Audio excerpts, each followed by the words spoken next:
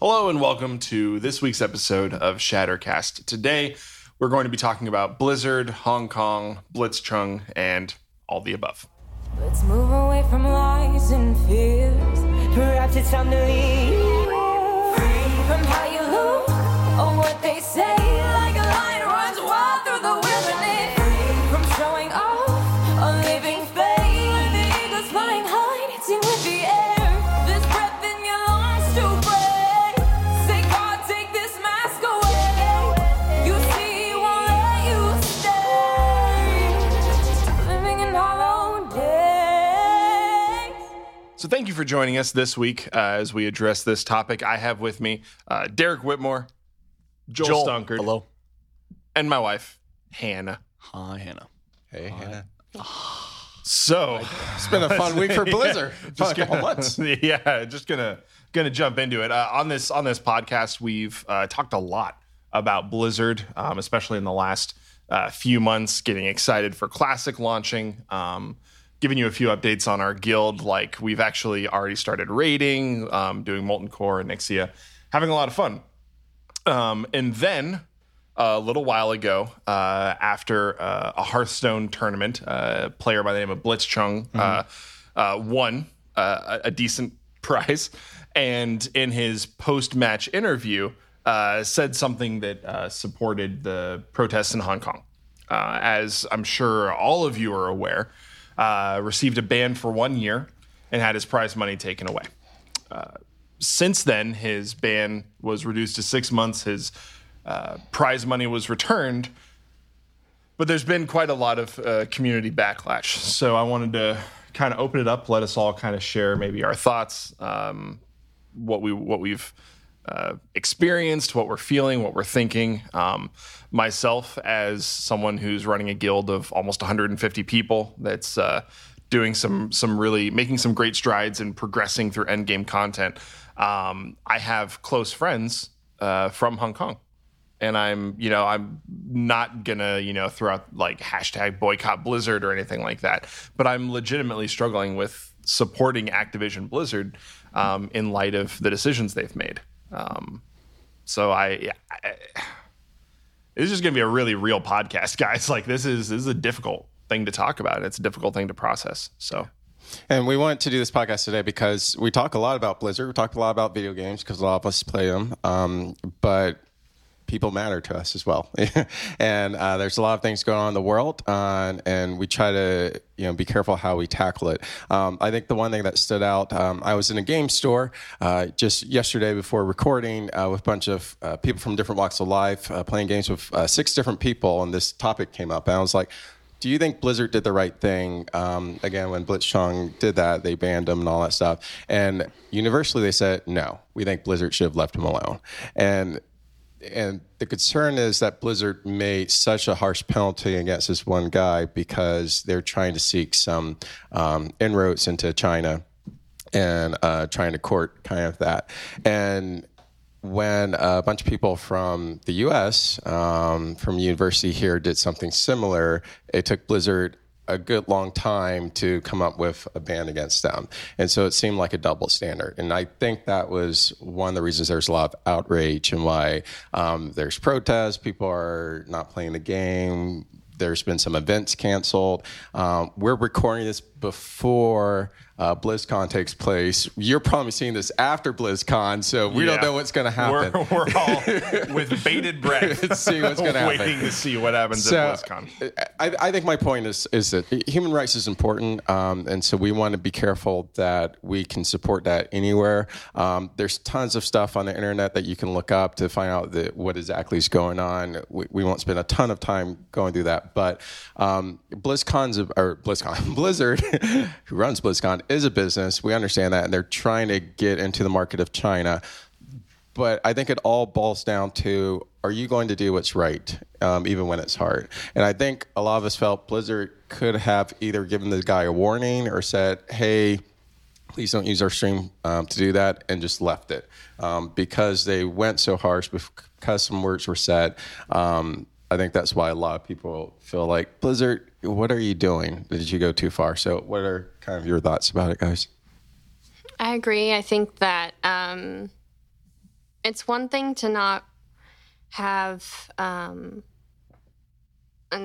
not want people using your platform for whether it's a competition or gaming to just share their opinions and views when they're there representing your company. It's another to try to censor them and silence them when they are speaking up about human rights issues and go so far as to take away something that they worked hard for, that's prize money, to ban them for something that they enjoy doing. I can see them, like you said, Derek, giving the person a warning or maybe just saying, hey, we want to just focus on Blizzard and focus on the game and things like that. But the extra steps that were taken against Blitzchung, I agree, went too far, and it really does sort of speak to how Blizzard is probably just looking to secure their spot in their investors that are in China now. Yeah, and I think one of the things that is helpful for us to keep in mind is not all political statements are created equal, right? So someone espousing their political beliefs in general, Blizzard may not want, and that's one thing. It's another thing when they're protesting like human rights violations, you know? So like me giving my stance on a political figurehead here in the US versus me saying, hey, support Hong Kong, people are disappearing in the night, is a little different, you know? And so to have one response to all of those things across the entire spectrum of opinions to be that even and fair and consistent, like as someone who works in HR, yes, they're supposed to be consistent. However, it lacks tact, and it lacks, I think, a self-awareness about how things are going to be perceived, right? So one of the pieces of the rule that they say that Blitzchung, and then eventually they said that these American university students violated, was to do anything that puts Blizzard in ill repute from the public eye. And what makes me laugh in a sad way, not a funny way, is Blizzard did way worse for themselves in the way they reacted than what he had said. Because I guarantee you, if they hadn't done anything to him, no one would be talking about him. Most likely. No one would be talking about Blizzard. No one would be boycotting Blizzard. They hurt themselves a lot more than anything that he said. But what it feels like to me, and kind of what you mentioned, Derek, is they were afraid that if they didn't do that, that what he did would have offended China, would have hurt their chance of being in the Chinese market. Tencent is a Chinese game developer, media in general, producer. They own 5% of Activision Blizzard. It's obviously not a controlling share by any means, but there's influence there, you know, and they've claimed that influence had zero bearing whatsoever, that they would have taken the same action on someone if they espoused the opposite political view on their stream. But again, the not all political views are created equal. And I think that's important too. Well, I think when we look at China, like the game market there is actually really big, and especially phone games, it's a lot bigger there than it is over here in like the West, from what I've read and from what I've researched. And we look at Blizzard makes phone games as well. We saw the Diablo for phone came out, and here in the West, we're like, is this a joke? But it actually over there in China sold really well. Yeah. What, you guys don't own phones? What? It comes to one of those things where it's like, you know, the reality, whether we agree with it or not, is that money does talk. Yeah. And they're looking at their investors and they're saying, to us, it's worth more to keep that money flowing than it is to make a stand. Yeah. And at the point in our own lives, and we also have to make that choice in our own lives, because there's different things, and especially if you're in the creative film like world, like the film world, it's like that. There's a lot of things that go on as someone who's stepped like a foot in and whatnot that's very shady.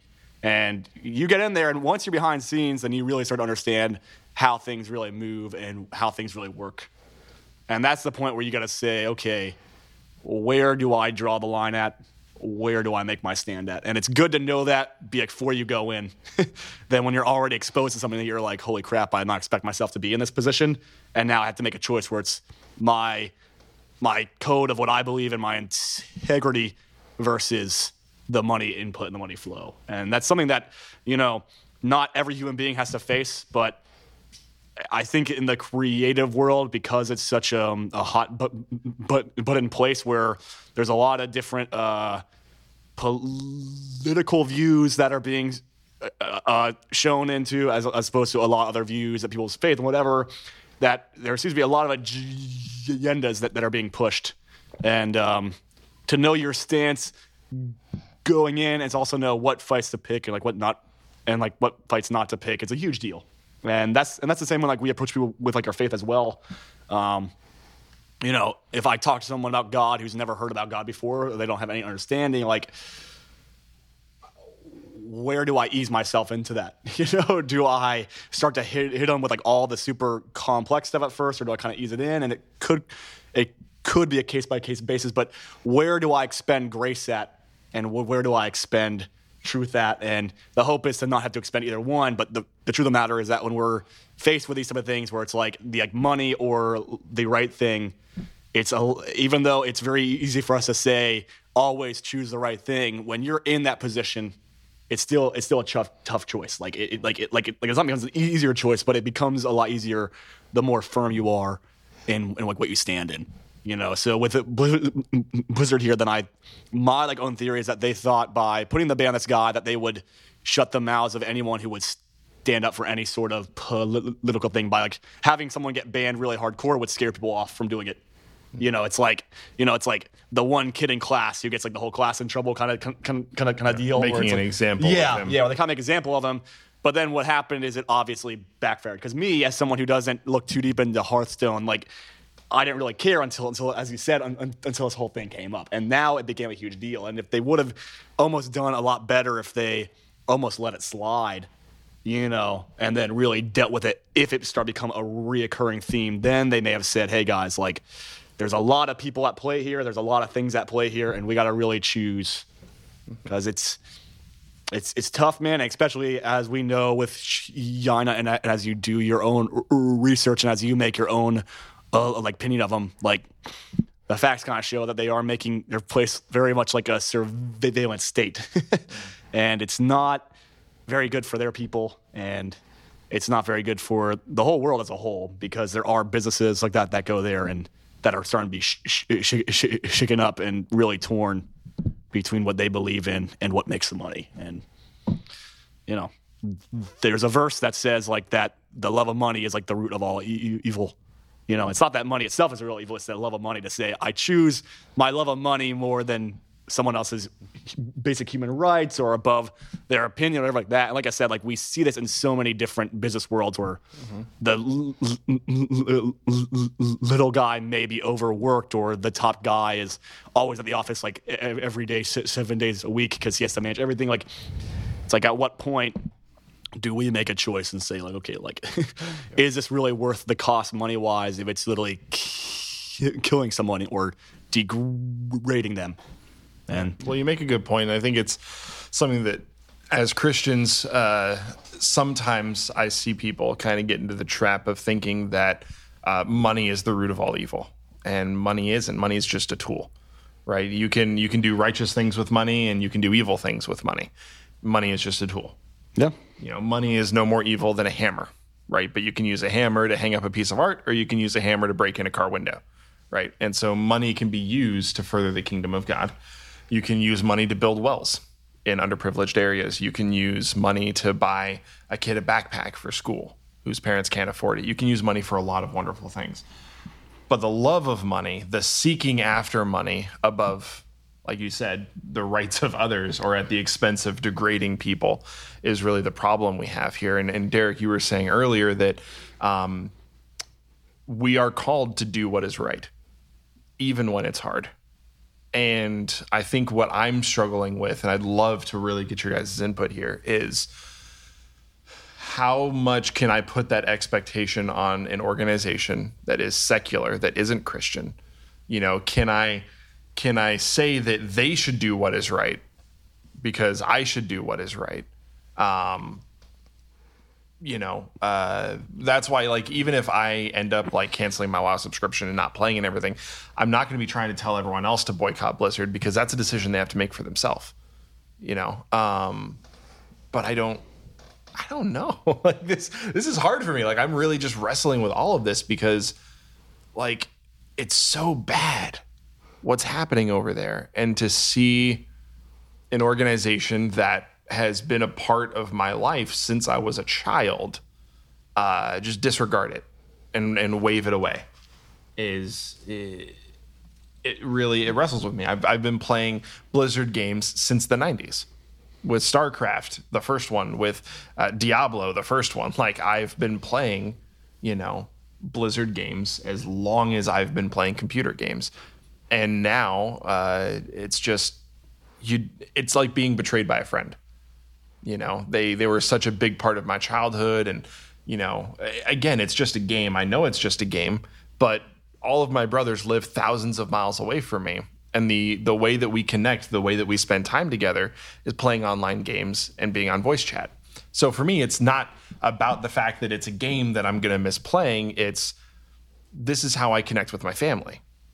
And now I feel like by doing that, I'm supporting an organization that has waved away human rights in the pursuit of money. I think about what you said with, people have to make the decision for themselves about whether or not they're going to support Blizzard's decision, continue to support Blizzard financially.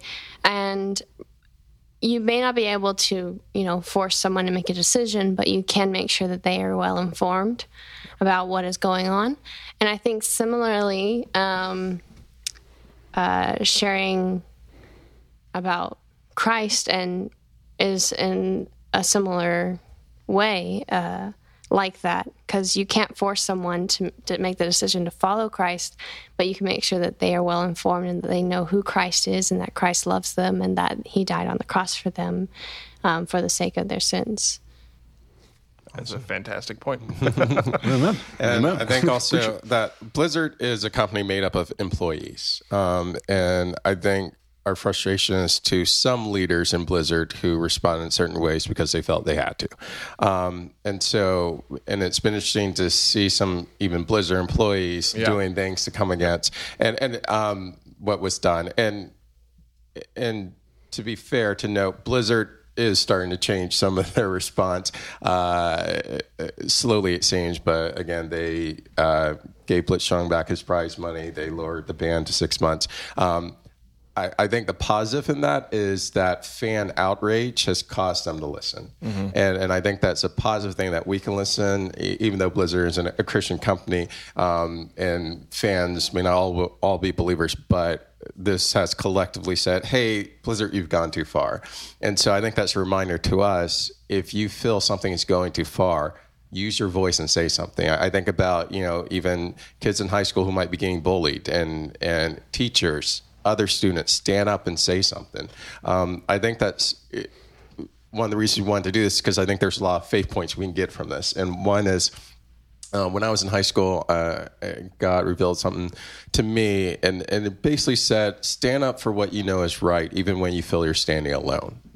Amen. Because you're never truly by yourself. God is there, and he will raise people who will follow your example.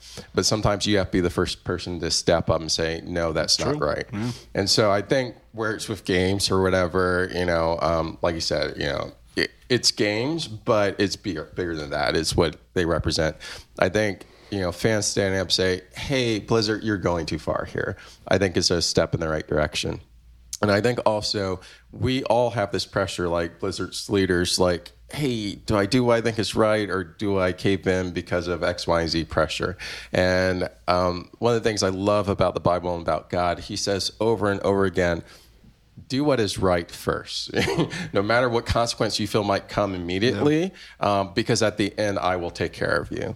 And there's tons of passages that talk about that, Acts 5:29 and Galatians 1:10, both Peter and the apostles and Paul stand up and say, hey, are we to serve man, or are we to serve God first? If I'm going to serve God, then I'm going to do what's right, even if people come against me, that's my first priority. And I'm going to trust that God's going to take care of me in the end. And Micah 6:8 spells out what we're called to do. And it says to act justly, to love mercy, and to walk humbly with God. And so I think when we're faced with these decisions where you're in leadership or where you're a student or, and there's this outside pressure to do something that is not right, I just would encourage you, like I would encourage Blizzard, to do the right thing first. And even if you feel there's some consequences behind that, it's okay. It's going to work out in the end because God's going to take care of you. Yeah. Well, like what's cool about that, like this, and this, like my last thought about that is like, it says that when we're punished for doing good, or then like that's a place where God will bless us at. So we can look forward that even if you stand alone, then you can be confident that God sees that and He's going to bless you in that place, which is pretty neat because there's it does not have to be a dreadful thing to stand alone. There's actually some great perks to it, to be honest. Like if you look at how Jesus lived and how Paul lived and all these people lived, like people stood against them all the time. And God grew their ministry every time it happened. So, yeah. And I think the thing that I want to leave off on, the thing that I want us to be thinking about as we wrap this session up is one of the shows I grew up watching is Boy Meets World. I think most of us probably watched at least some of it. Maybe a lot of our viewers watched Boy Meets World. There was an episode where it was right after or leading up to around high school graduation, right? So all of Mr. Feeney's students were graduating high school. And the bell rings, half the class leaves, and it's just your main characters, right? You've got Sean and Corey and Topanga. Minkus, right? That was Minkus. I don't think Minkus was in the room, but yeah. I don't remember if he was or not. But there was a moment where Feeney's kind of giving a goodbye speech to him. And one of the things that he says, and one of the last things he says is, do good. And Topanga, the ever astute grammarian, raised her hand and she's like, Mr. Feeney, don't you mean do well? And with tears in his eyes, he says, no, do good.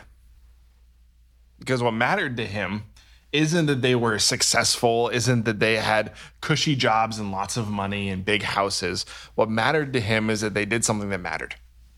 Amen. That they did something good. And that is what the Bible calls us to do, is to do good. That's what we're supposed to do. I mean, I can't put it any more simply than that. We are to do good, regardless of what it costs. It cost Christ everything. It cost Peter everything. It cost Paul everything. Everything. At the cost of everything, we are to do good. So as we close out and as you guys go throughout the rest of your week until you see us again, do good. Let's move away from lies and fears. Perhaps it's time to leave. Free from how you look or what they say.